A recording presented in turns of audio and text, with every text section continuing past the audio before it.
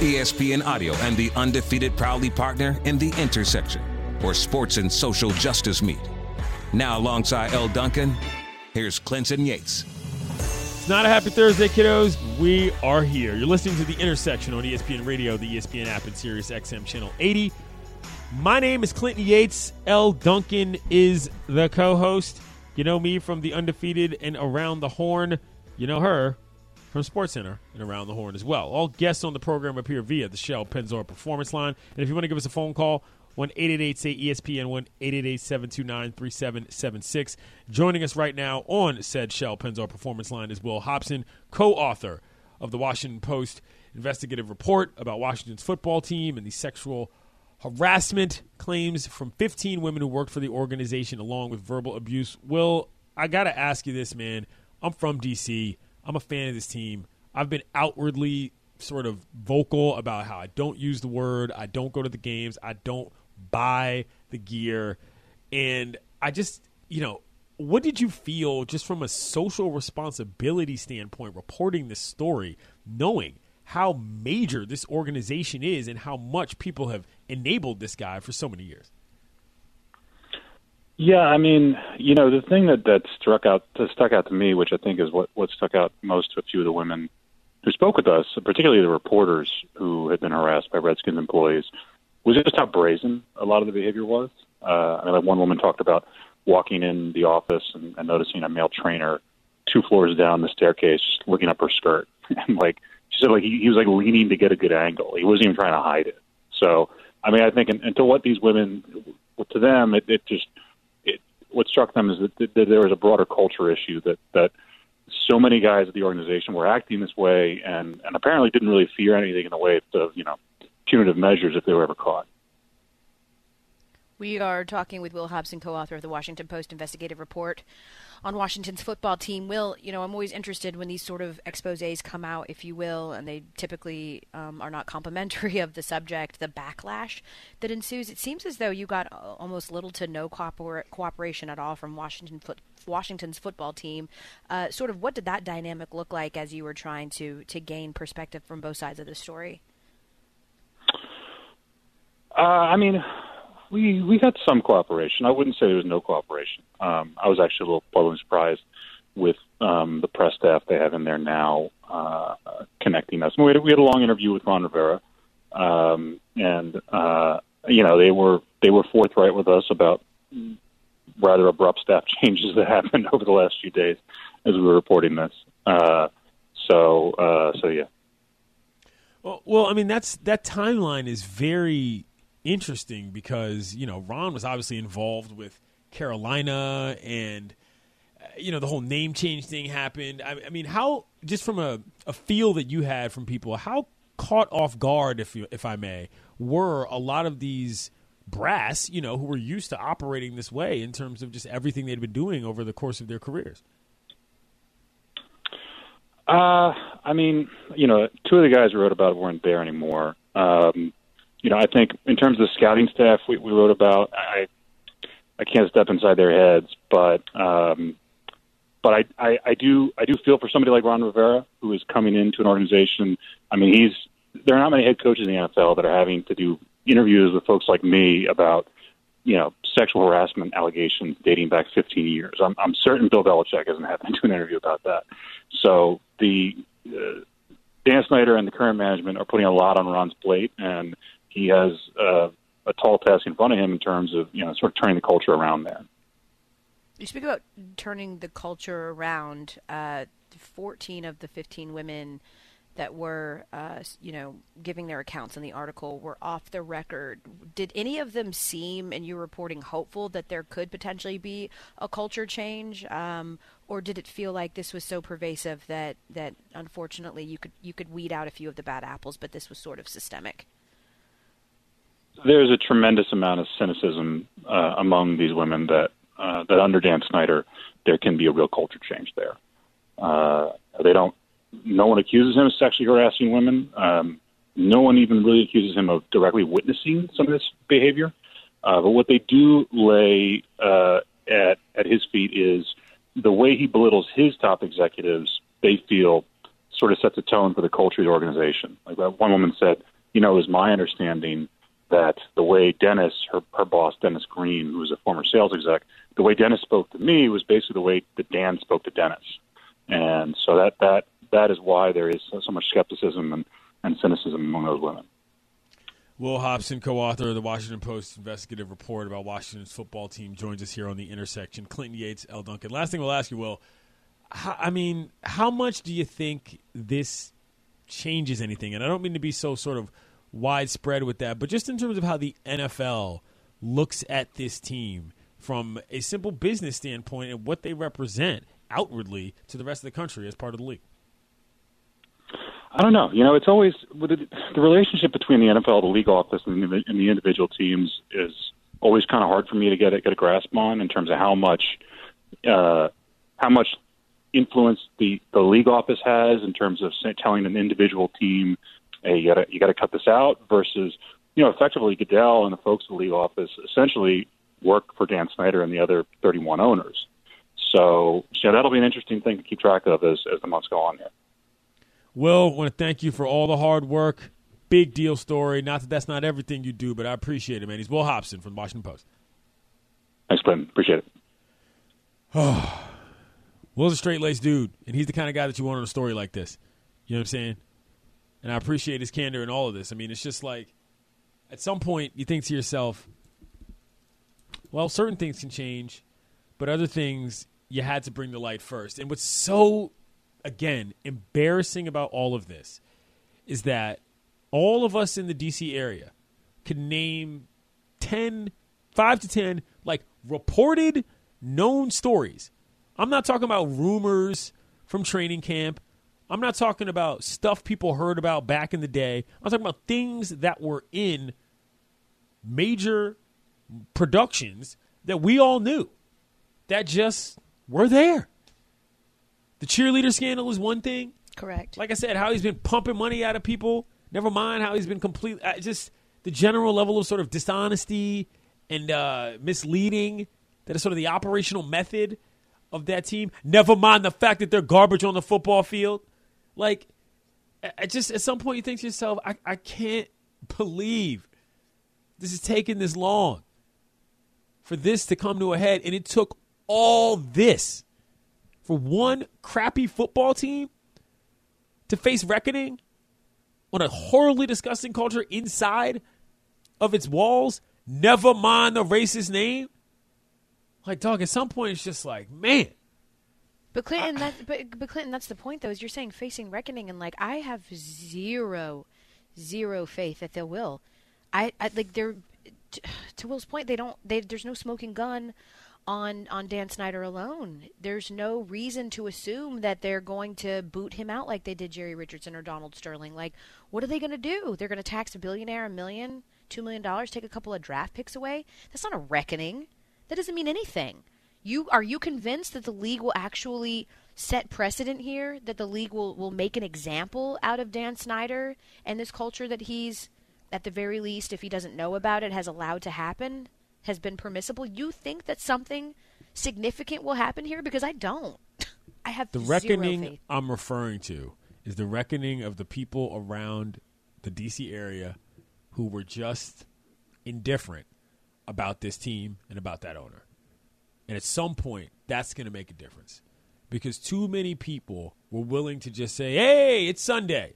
Let me get hammered and root for the burgundy and gold. That is what I think within some people's minds will change. People say, oh, you going out to the stadium? I'm sorry, what? You're going to the stadium? Really? You going to get that guy money to watch that crappy team? Yeah, good idea, bro. Okay, we're not friends. You know what I'm saying? Like, I'm not saying that everybody's all of a sudden going to grow a brain or grow a heart and stop rooting for their favorite football team. But I'm telling you that a lot of people who believe themselves to be on the so-called right side of history because they just wanted to watch football are seriously rethinking how they affiliate with not just the sport but this team. You know? That I can just tell you from anecdotal evidence alone. And that has to mean something to me because if those are the very people that enabled this foolishness on a certain level, and I'm not saying that everybody who bought a hot dog at FedEx Field is somehow responsible for what some jerk exec does in Ashburn. But the larger point is simple. People kept showing up. Yep. I mean, sort of, not really, but people kept supporting the team. Right. You know, and it's just like, drive. man, at this point, what are you defending? Right. There's nothing. If you're younger than 40, you ain't seen nothing but my favorite football player, Sean Taylor, run all over the field and busting people up. Shouts to Santana Moss. I like him. He's my friend. And, of course, you've seen all sorts of other things. Don't get me started on the posse and all these other. I mean, look, I don't need to argue with you all about the history of this football team. I've seen it. But for those of you who have not and claim that you feel it, you don't. What you feel is what you're looking at on your screen right now. Coming up, we're going to switch gears to the NBA, y'all. I don't really know that I want to do that, but we have to because that's what we do. We cover all of America. It's The Intersection on ESPN Radio. The Intersection, where sports and social justice meet. Proudly presented by ESPN Audio and The Undefeated. Pro tip, if somebody comes to a hotel room door all sweaty and been making a bunch of noise, they ain't been dribbling basketballs. You're listening to The Intersection on ESPN Radio, the ESPN app, and SiriusXM Channel 80. We're presented by Progressive Insurance. All guests on the show appear via the Shell Pennzoil Performance Line. My name is Clinton Yates. She's Elle Duncan. Give us a phone call, 1-888-ESPN, 1-888-729-3776. Switching gears here a little bit to NBA and the bubble, the buble, as I like to call it. Yeah. A lot going on down there in terms of, pandemic stuff and this, that, and the third, but that's a separate discussion from what we're going to talk about now, which is, of course, social justice in the messaging. Now, the question is, how much does LeBron not wanting a social justice message on his jersey hurt the NBA, in your opinion, in terms of what they're trying to do more largely, Al? Yeah, I mean, I think it would just said it in that clip. Like, I just feel like it doesn't hurt at all. I mean, this was just simply a gesture to begin with, and I understood the argument that, okay, well, if you put Black Lives Matter on the court, and if you continue to put some of this messaging on the back of these jerseys, then there will be an opportunity in game to sort of discuss these things, and the hope is that enough discussion around what defund the police actually means will help it become more understood in pop culture lexicon, right? It won't become so visceral. There won't be such a visceral reaction to seeing Black Lives Matter or defund the police. So if that's the idea of why they're doing this, I fully understand that, but it's purely a gesture at that. So like I said, I'm much more concerned with what they're actually doing, actionable measures that they're doing in their community. And I would also say, for someone like a Joel Embiid, I mean, his story alone is such a message of what is possible, how to prosper under these sort of situations and circumstances. And so I think that their names, maybe this sounds a little bit too Disney World, but I think their names in some respects or some regards anyway sort of represent the idea of what it is to be black and proud and to show, sort of where you can start from and where you can end up. So I have no problem with this, like, whatsoever. I mean, does this matter to you in any way? Not necessarily. Hold on. Let's quickly hear what LeBron had to say about his decision not to put a message on his jersey.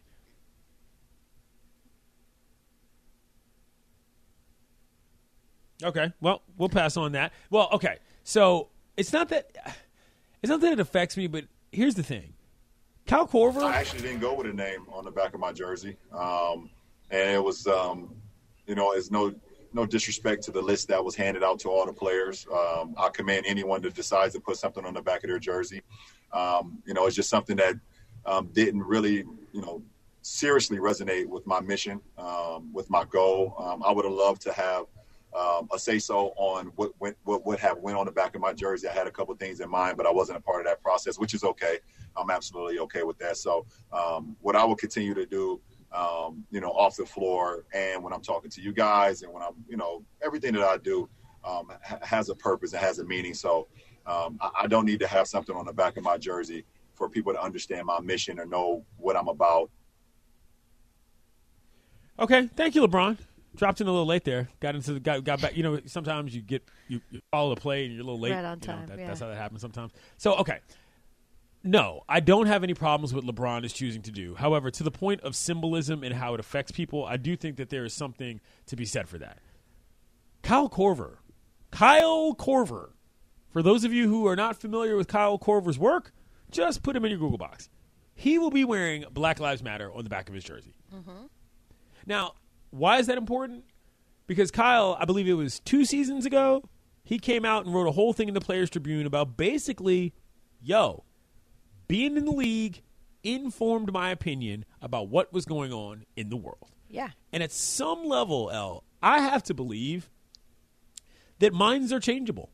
And not everything is necessarily going to be a structural, foundational shift that solves anything.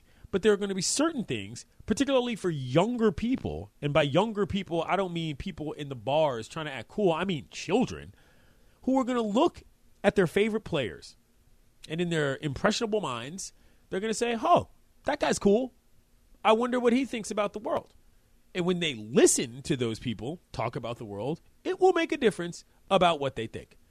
It doesn't have to be that much more complicated than that for me, which is why the symbolism works. Now, that's not to say that's the only thing they should be doing.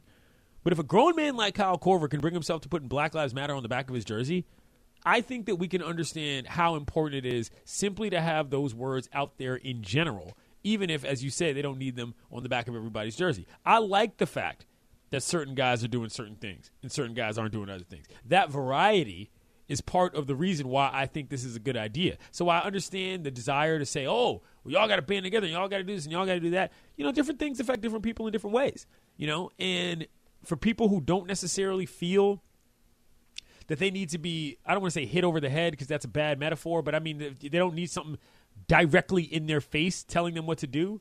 But younger people who just say, oh, that guy's pretty smart. I like that guy. I'm down with what he thinks. I'll bang with that dude. You know what I'm saying? Like, that's very real in a league like the NBA where the players are more popular and the reach is global.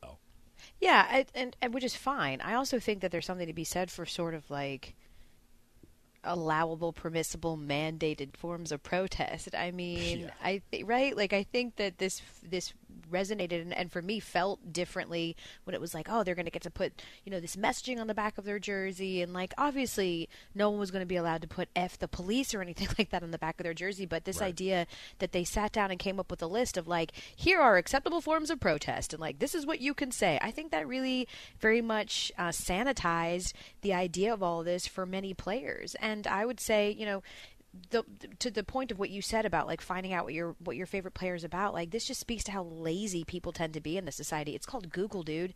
If you want to know how LeBron feels or Jimmy Butler feels or any of these dudes feel that won't have the messaging on the back of their jersey, if you want to know how they feel, just Google it. Like, what has LeBron said about? Look at his Instagram. He hasn't posted about basketball in months. Like, to me, it's just very lazy to say like, I'll only know if they put Black Lives Matter on the back of their jersey that they think Black Lives Matter, which then says if they don't, then they don't. Are as smart as you are when we were kids. Okay. Some people had to learn from Google. athletes. Coming up, we're going to talk to a former NBA player about this exact situation. It's The Intersection on ESPN Radio. The Intersection, where sports and social justice meet. Proudly presented by ESPN Audio and The Undefeated.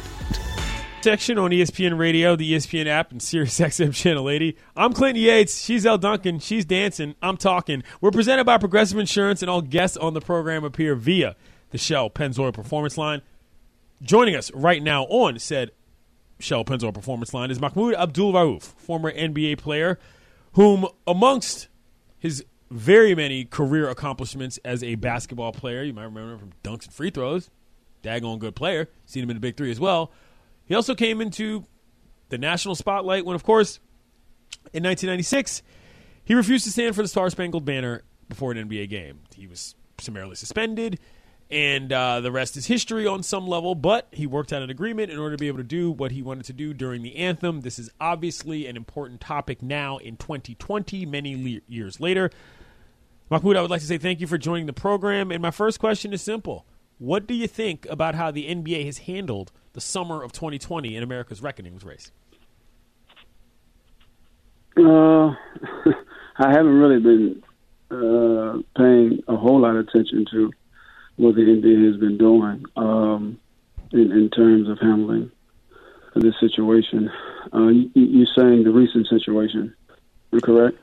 Yes, I'm referring to basically the country realizing that Black Lives Matter is a thing that is not a political statement. It's simply a expression of agency of black folks. And, last segment we talked about the fact that some players are going to be putting various things on the back of their jerseys. Kyle Korver, for example, is going to be putting Black Lives Matter. But LeBron James said he's just sticking with his own name. And overall, I think there's some questions about, is this necessarily the way for you as very much a pioneer in regards to what are protests in the NBA for current players to make a statement about the larger case of America?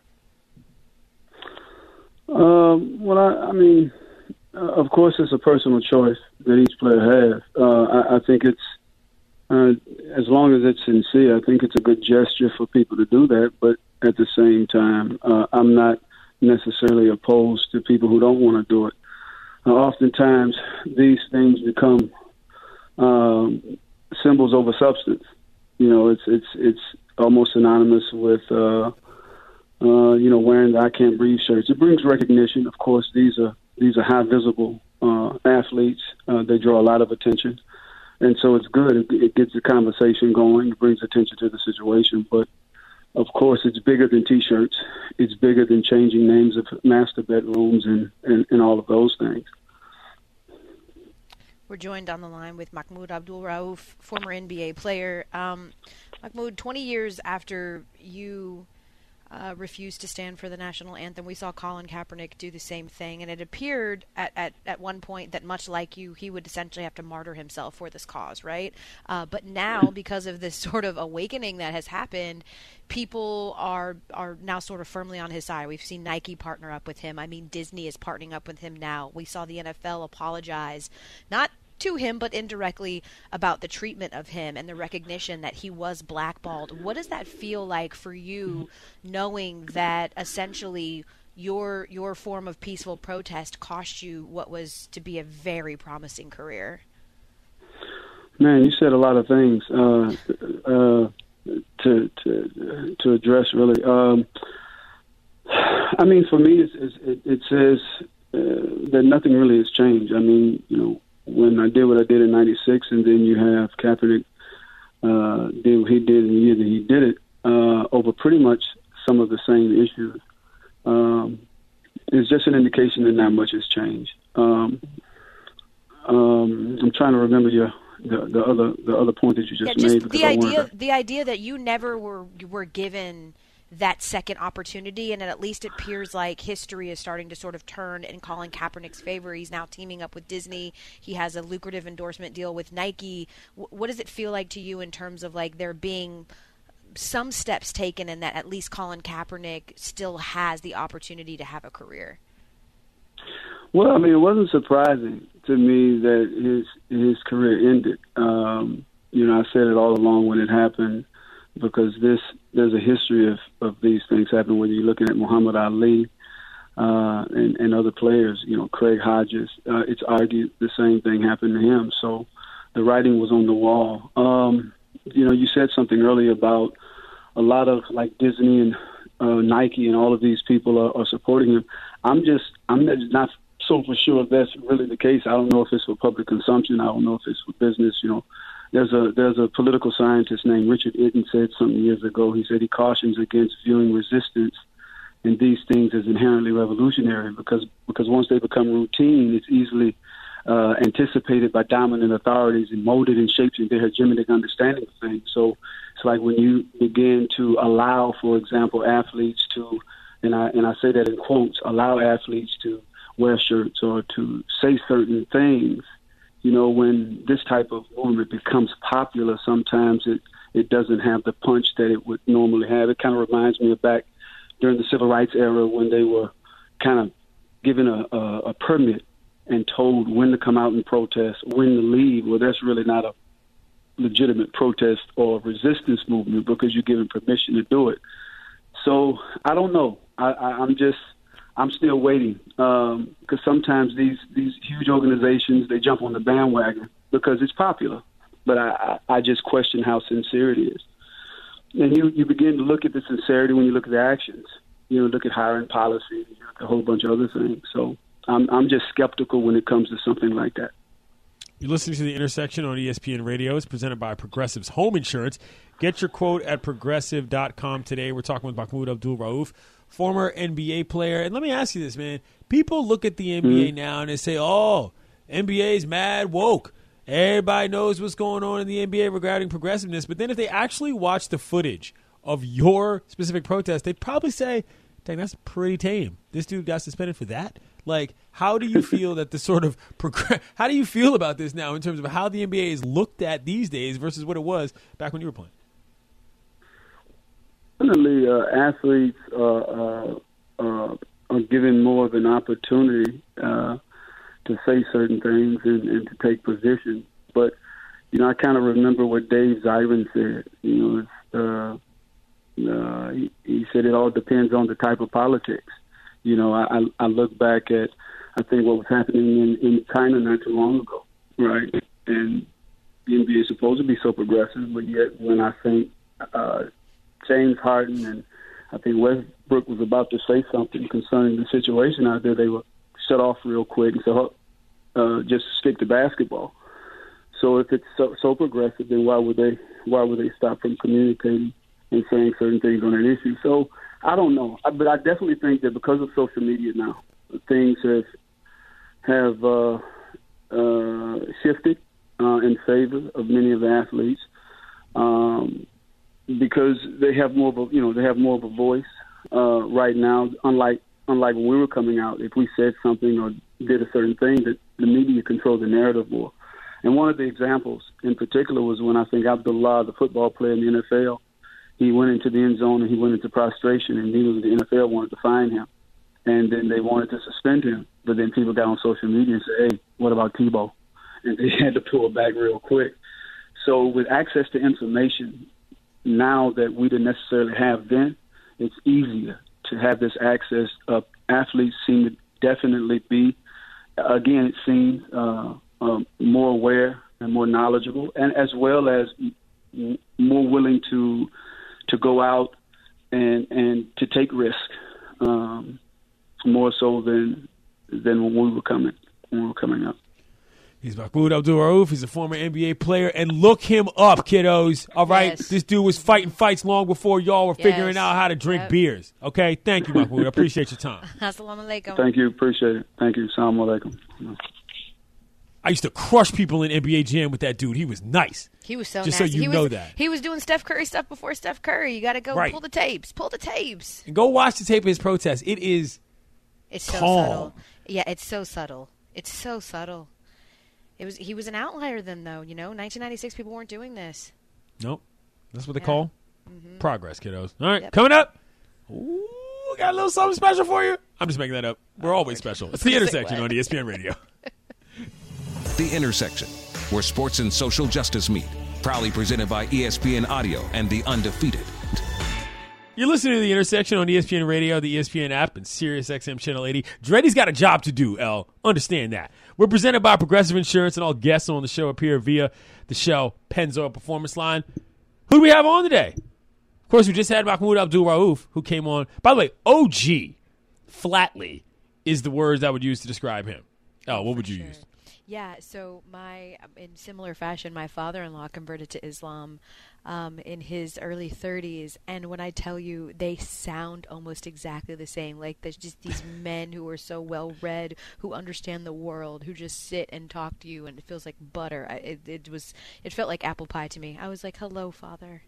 It's great. That was fantastic. fantastic. Always glad to have him on the program. Jason Reed, of course, joined us after we, had to discuss and will continue to discuss the situation happening in Washington with the football team and the extremely poignant story that was written in the Washington Post today. Jason Reed covers football for The Undefeated, and he's a senior writer. But, of course, we also had Will Hobson, who co-wrote the story with Liz Clark. That's right. And Elle, I know that we got into this a little bit, but the message you said for young women and girls that are trying to get into this business, I'm going to ask you to repeat that if they happened. Anybody, not just little boys. No, excuse me, not just little girls, but little boys out there too who need to understand what's right from wrong. Yeah, I want to advocate for girls to understand that, women like the women that so bravely spoke to the Washington Post are trying to create a better environment for you, but don't be deterred. And I would ask for little boys and those that are raising little boys, this idea that you have to have a sister or you have to have a wife or a girlfriend or you have to have some close relationship with a woman to care about advocating for women is just so false. And I would say make sure that you're raising little boys that are allies, little boys that will stand up for women, because we're brave and we're strong, and we don't need anyone to take care of us, but we do need people to advocate for us. And I hope that, I didn't want to cry about it, but I'm just very frustrated, and I wish people would protect us too and stand up for us. So yeah, that's all. Keep going, girls. Keep going, ladies. Like, we're made of something different, and we shouldn't have to deal with these things, but we are equipped to do it. So just keep fighting the good fight. She's Elle Duncan. I'm Clinton Yates. You're listening to The Intersection on ESPN Radio. All right, it's time for the curriculum.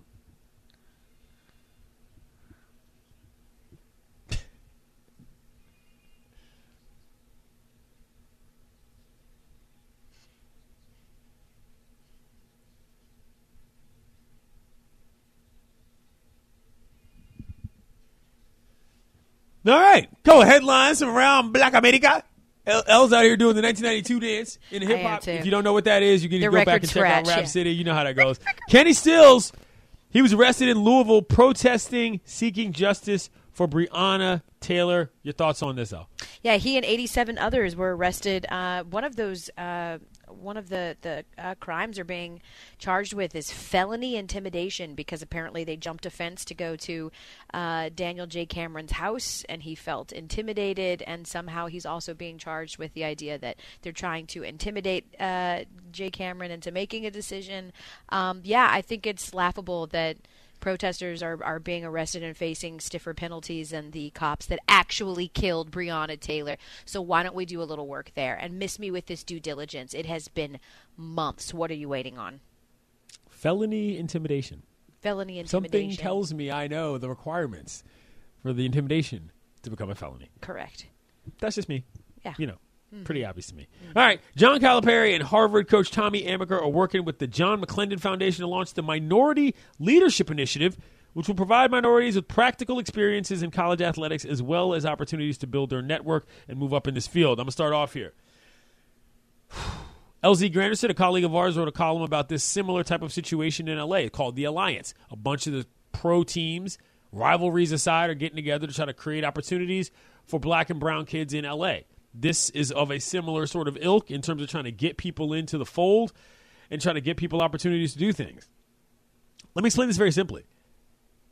The fact that these things have to exist is the number one indicator that there is a systemic problem. Mm-hmm. So when you sit out here and you tell me, oh, well, has anybody ever looked at a black guy and said, oh, he's black, he doesn't get the job? It's not about that.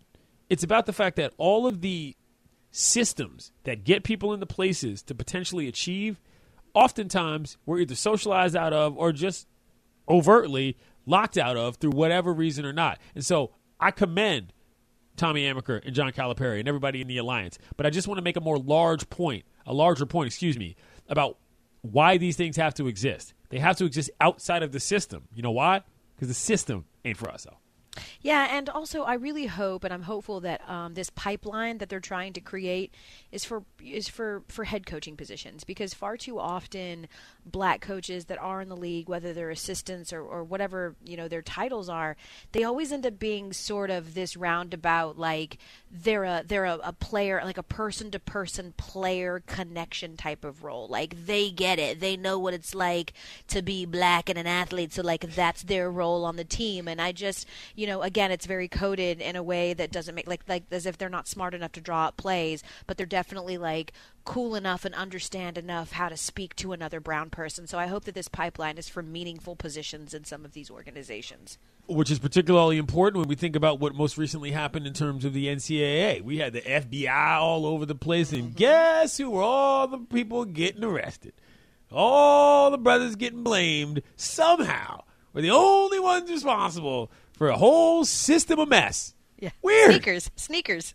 Funny how that works out. That's us. Yeah. We could use a couple more positions in the top.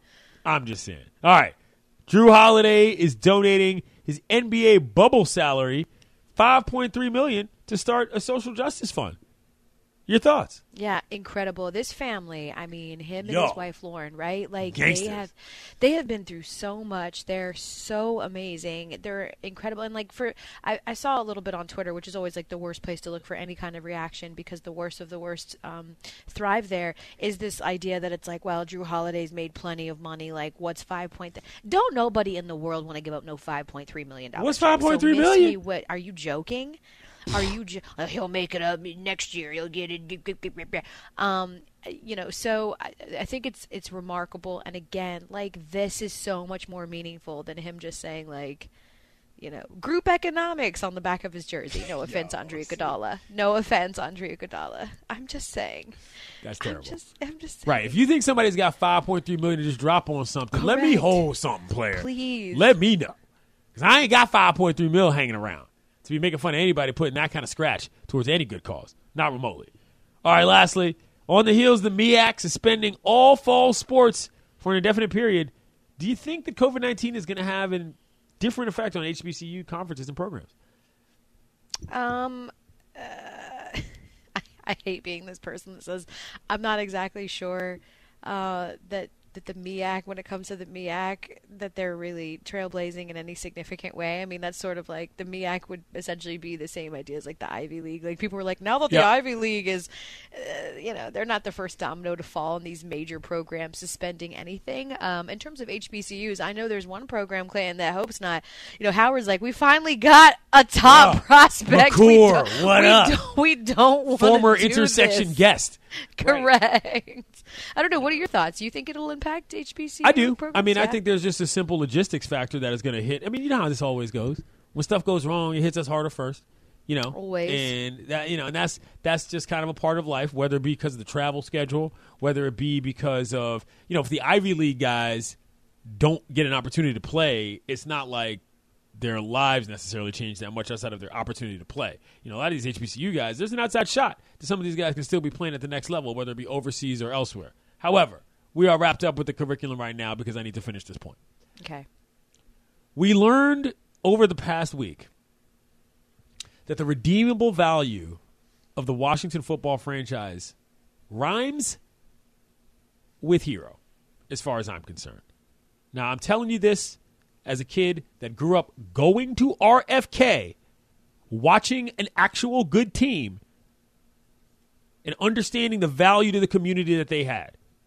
So when you think back on everything you thought you got out of that experience, understand what it fed. Terrible team, racist name, awful, sexist, office, culture. It's all right there, kiddos. Nothing I can do about it. It's the Holy Something Trinity. you can do about it. I'm not Elle Duncan. I'm Clinton Yates. She's Elle Duncan. The Intersection on ESPN Radio. Who dug it? The Intersection, where sports and social justice meet. Proudly presented by ESPN Audio and The Undefeated.